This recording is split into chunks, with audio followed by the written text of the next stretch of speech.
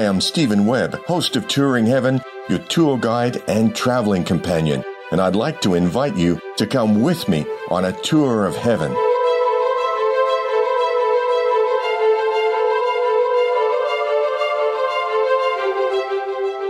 Remember when we were on the island of Crete in the Temple of Truth? I mentioned that Hilarion had spent years training with Jesus in the Arabian retreat. That's where we're going now in our etheric bodies to visit another devotee of Jesus, the Ascended Lady Master Nada, who teaches students like us at the Arabian retreat. Each of these masters we're visiting are specialists at teaching us about a certain ray or aspect of the Holy Spirit.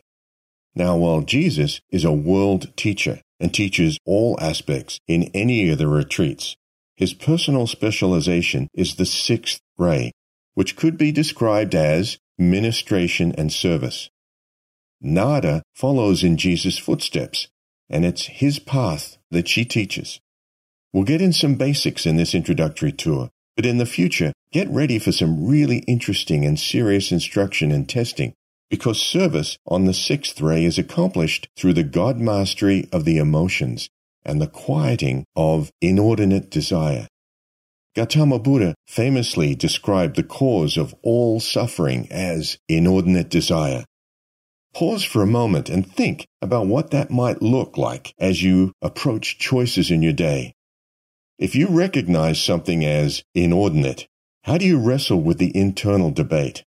How does the debate proceed when you think you want it, need it, or deserve it? That's what we're about to find out, at least on an introductory level. Just before our blue escort angels arrived to take us to class at the Arabian retreat, I wanted to go back for a moment over Gautama's point, which is also Jesus and Nada's. If you listen to your conscience when it identifies something you're contemplating as inordinate desire and you back away from it, that's actually enlightened self-interest, because you're removing the cause of future suffering. Your conscience is quick, and it doesn't take time to explain the immediate or lengthy karmic return of inordinate investments.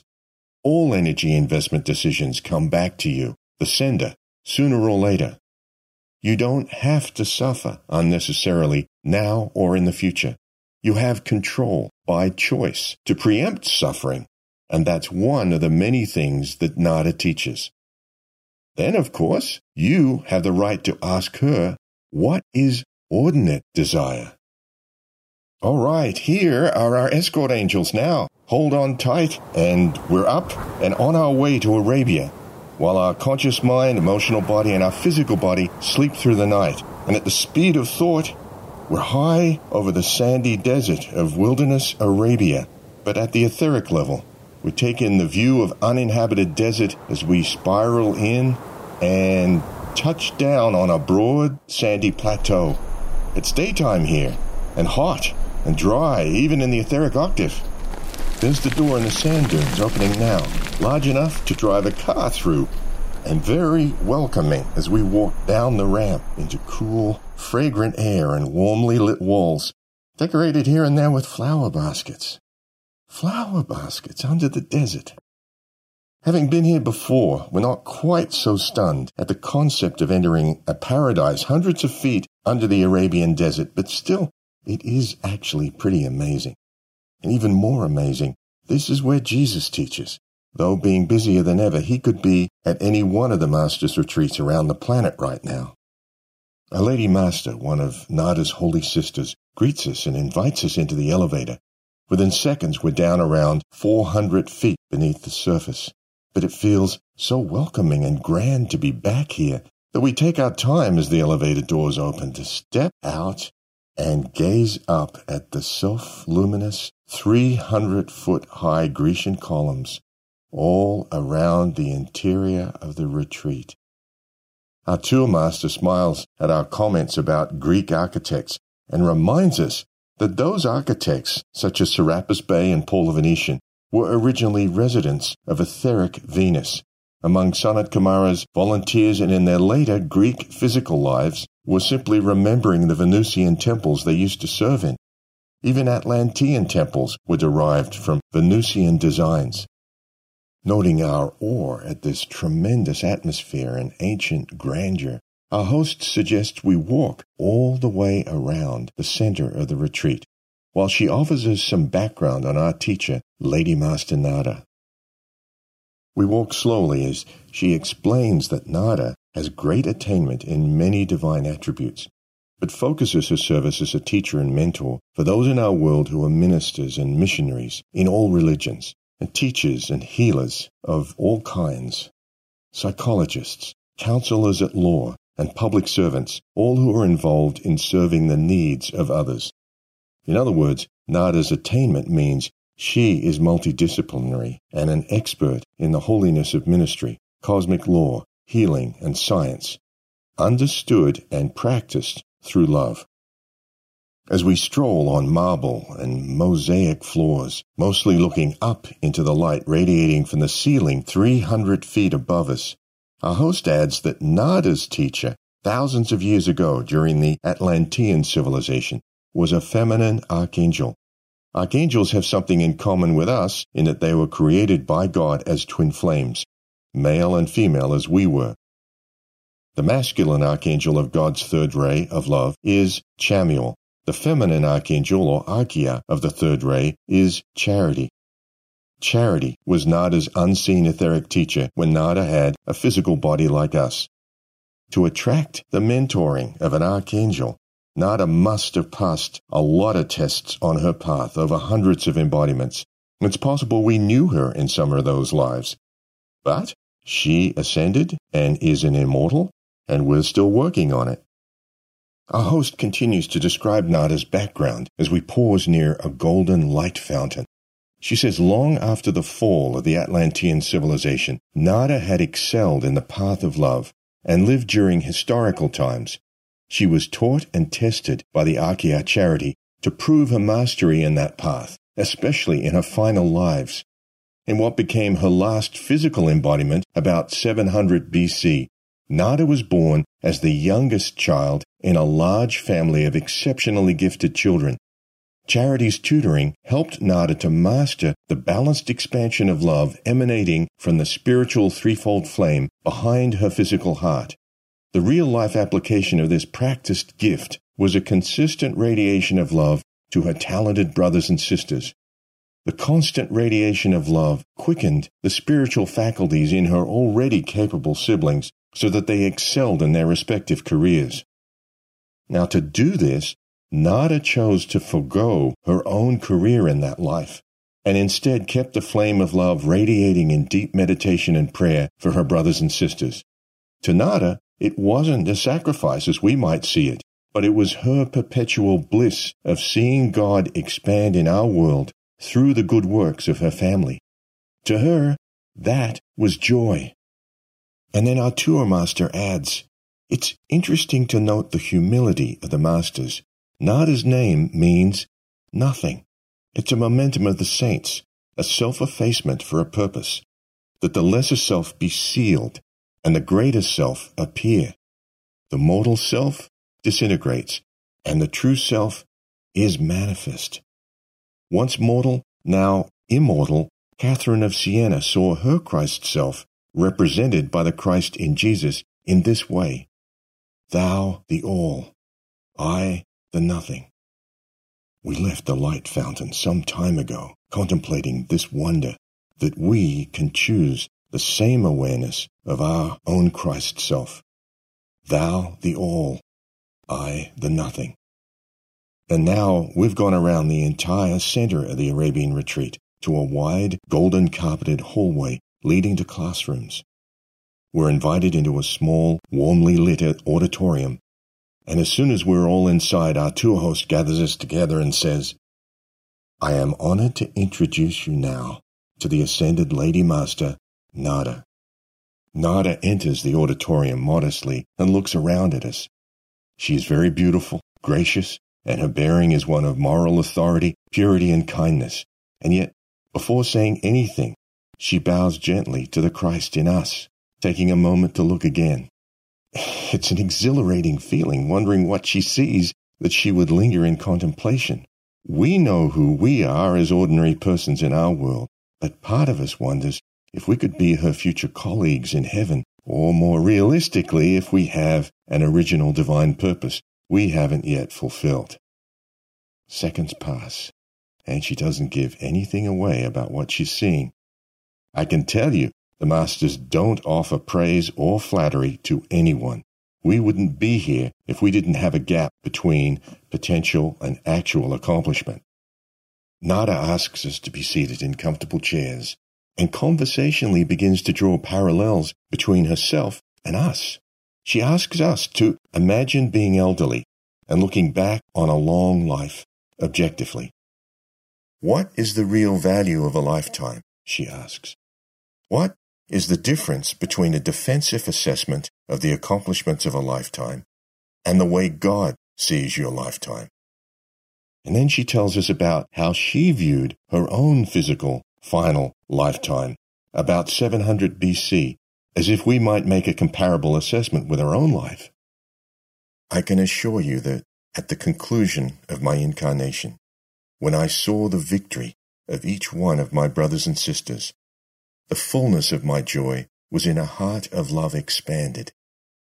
It seemed to the world, and perhaps even to my own, that I had not accomplished much. But I took my leave into the higher octaves, thoroughly understanding the meaning of the mastery of the pink flame. And thus it was from the point of the third ray of love that I entered into the heart of Christ and saw the application on the sixth ray as ministration and service. The Master continues her point of how her example of a selfless life lived 2,700 years ago is worth our thoughtful consideration now. It does not matter what your training and what your position. It's not in what you do with your hands. It's in what you do with your heart that counts.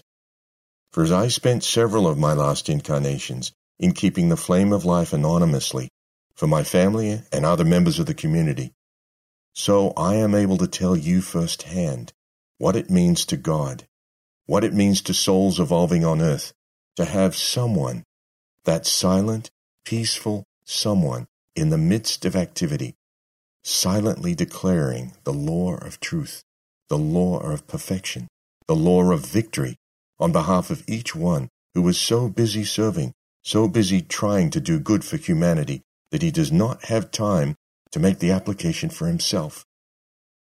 I would suggest then, if you are looking for a more than ordinary challenge, that you go into your communities with this thought in mind, of being a keeper of the flame, of adoring the flame of life in the hearts of hundreds and thousands.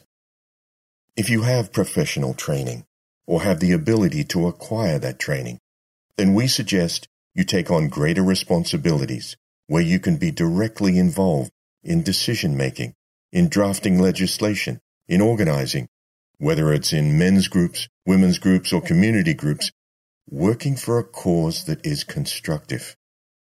How often we see, in these levels of government and community planning, if there were just one of our keepers of the flame in the midst, how smoothly the process would flow, and how encouraged people would be, how their faith would be restored in this representative form of government, which is indeed after the teachings of the Ascended Masters, and patterned after that which is to come in the Golden Age societies that are to be born upon this earth. The Master pauses and seems to be reading the impact of her last words on our awareness. It's a momentous statement. It's in two parts. One, make your place of responsibility in government or community count. And two, Golden Age societies will appear on this earth. What is a Golden Age society? When will this happen, and where? How will it happen? And is this what God wants earth to become? These are fair questions, given our knowledge of the state of unhappiness on earth, which has been the norm since before recorded history. And then Nada smiles and bows to us, as if we've finally caught up with the realization that somehow we have a role to play in a process that will answer our own questions. It's as if we've passed some kind of test. Apparently pleased with us, Nada asks us to rise, and at her gesture, We follow her out into the carpeted hallway. She explains as we walk that she has something quite interesting to show us. We look up toward the bright light at the end of the hallway, and without any further notice seem to be surging forward through a great tunnel. And a moment later, we're thousands of feet up in the air, spiraling down out of a clear blue sky toward a forest stretching to the horizon. Angels glide next to us, and then at a lower altitude, in a clearing in the forest, we see the shape of a giant pink rose radiating light. We can't take our eyes off it as we land softly, walking now on springy lawn in golden sunlight under a cloudless sky. We gather on a flagstone pathway in a garden with forest around us, but we can't tell where on earth we are.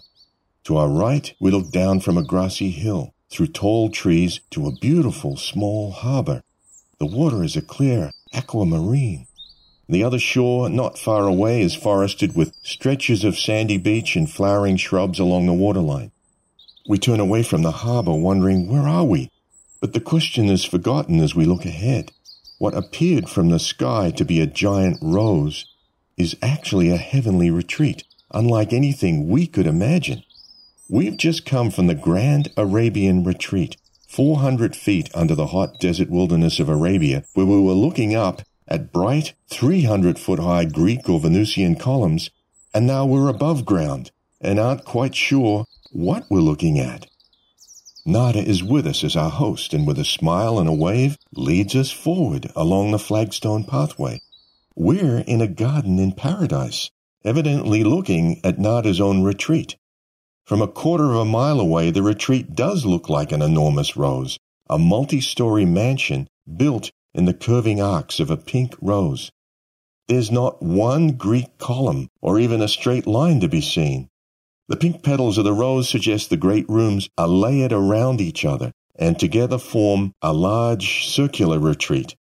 And the feeling in the air, like Kuan Yin's retreat near Beijing, is one of deep peace, comfort, and beauty, even before we get close to the mansion. But where are we? As we walk, Nada explains that we're in the etheric octave of Earth, near what we would know in our world as the busy fishing port of New Bedford. New Bedford in southeastern Massachusetts in the United States. The straight-line jump from Arabia to the U.S. takes some getting used to. But then we remember Gautama Buddha has straight lines of travel from the original Shambhala in Mongolia to the western Shambhala in Montana, and then another straight line to Jesus' Arabian retreat. In our world, imagine the customs procedures, the plane changes, the airports, jet lag, the passports, the currency exchange and language differences, not to mention the culture gap we'd experience in journeys like these. Here, in heaven, it's all one divine culture, with none of those impediments to travel. This is why we come to heaven in our etheric bodies, so we can decide if we want to import the pure and holy standards of heaven into our world. You'd understand why it would never work the other way around. We're met on the pathway and then in the foyer of the retreat by Nada's brothers and sisters of the third ray. The third ray of God's Holy Spirit is for the radiant healing of Earth's people by love, and not surprisingly has the vibration of the color pink. And as we stroll through the foyer of the retreat, some of us are speechless at the canopy of comfort all around us, while some wonder about the focus of the Arabian retreat being ministration and service, Jesus' very active mission in our world, while the focus here in the Rose Temple is more contemplative, as love and comfort. How does Nada step so easily from one focus to the other? Nada brings us together, and without saying a word, leads us through the arcs of the halls, past meeting rooms and classrooms to the very center of the retreat. We pause as the great doors to the flame room are opened. There, at a safe distance, is the large, bright flame of divine love, a steady pink radiance emanating in all directions, through and beyond the retreat. All are speechless now. A number of sisters and brothers are praying near the flame. Others are singing softly. At a word and a gesture from Nada, we take seats in the small amphitheater as close as we can bear to the flame. Then all is silent. A focus on the rays of the flame coming toward us pulls our attention in toward the dazzling center, so it seems we're enveloped in peace.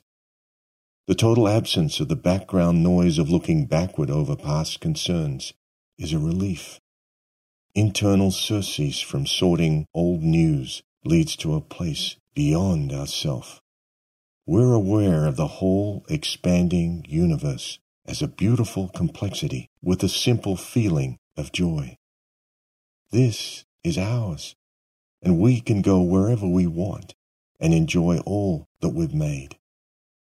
In this single perspective of creation, there's no competition or sense of separate compartments, because it's all one expanding plan. And it really is beautiful as it grows at the speed of thought. Outside the awareness of space and time as we measure these in our world, there's a peace that we don't want to leave. But Nada, apparently knowing we yet have work to finish in our world, softly asks us to rise and accompany her. Moments later we leave the flame room through a different set of doors, then along a carpeted hallway to a balcony overlooking the harbor, and down a set of stairs to a large garden. As we explore the garden, we notice dozens of meditation nooks and fountains secluded by lattices of climbing roses. There are many different kinds of fragrant roses and fruit trees here, a network of flagstone paths and arched bridges over crystal-clear ponds. It's as if Claude Monet had studied here 150 years ago, and in his waking state remembered just a fraction of the beauty of this garden when he built his own in Giverny. Our eyes turn to Nada as we get the feeling she has something important to say, and so we come closer and find seating on garden walls and benches around her. The master looks around at us as we settle. Then she carefully chooses and lifts toward her an almost open rosebud, growing within a rose bush rich with mature pink blooms. And then she begins to speak. Isn't it marvelous, beloved ones, that freedom can come to mankind as naturally as the unfolding of the petals of a pink rose? The soul is very delicate, yet at the same time it possesses great resiliency, the hardness of the diamond, right within the cells of its fragrant petals. By the diamond-shining virtue of heavenly reality, man clearly perceives at last that he holds within the chalice of his own being all the wonder, perfection, and love that is in the universe. Nada tilts the rosebud at a different angle in the sunlight so we can see into the center of the petals unfolding. The emergence from chrysalis can take place right where he is.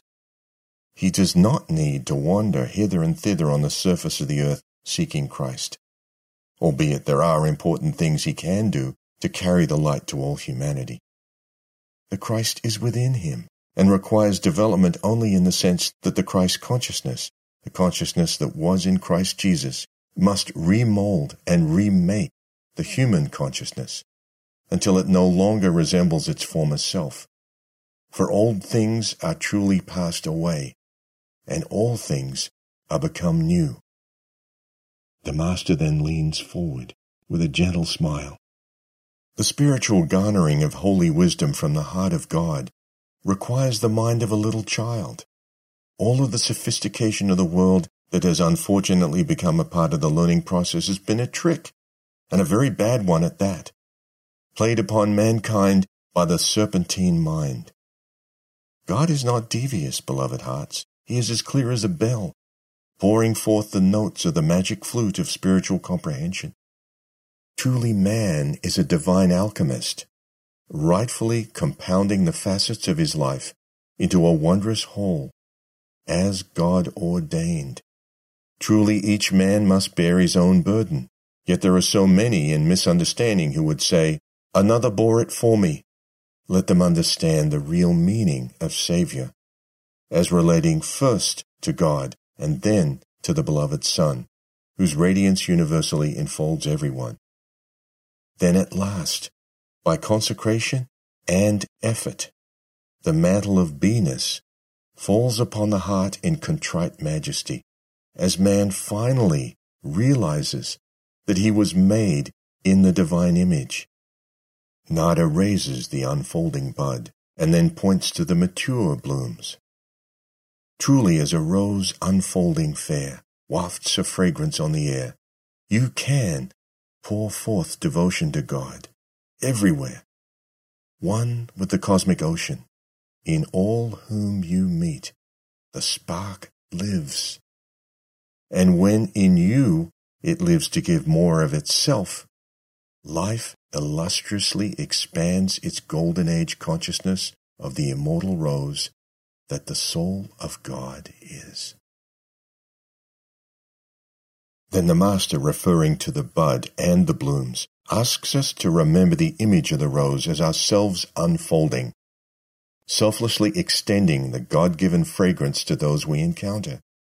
The simplicity of the request is easy for us to accept now, but she reminds us that conveying that image to our busy daytime self will need to wait for the right moments.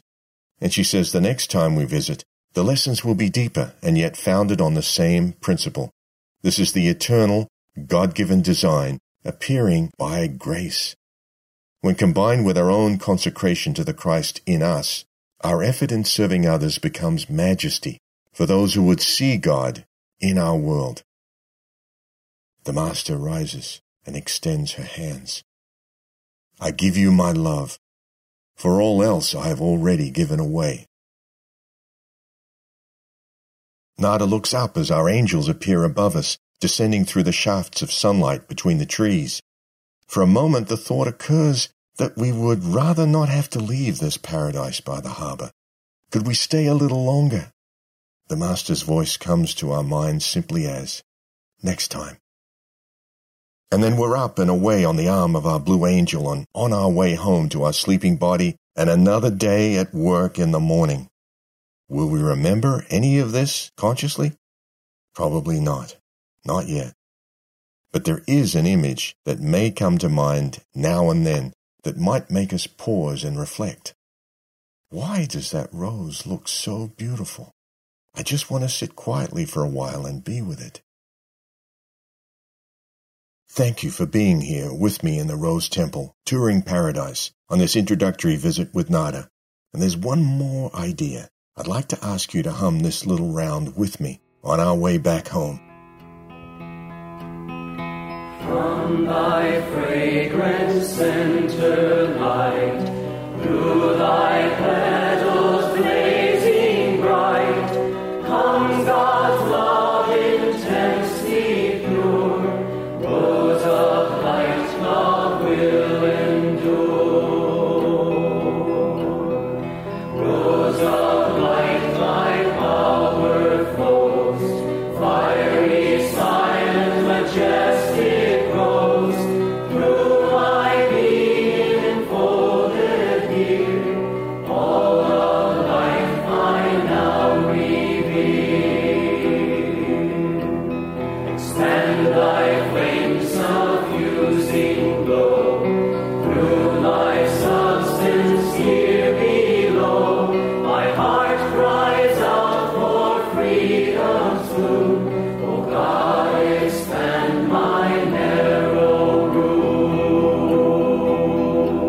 As we head home, let me mention you can read about the Ascended Lady Master Nada and all of the Masters and the retreats we visit in our reference book, The Masters and Their Retreats, which you can browse and buy if you want on AscendedMastersSpiritualRetreats.com. Our next tour will be, as promised, to visit Saint Germain, who has a very long and ongoing brotherhood with Jesus throughout the New and Old Testaments and long before.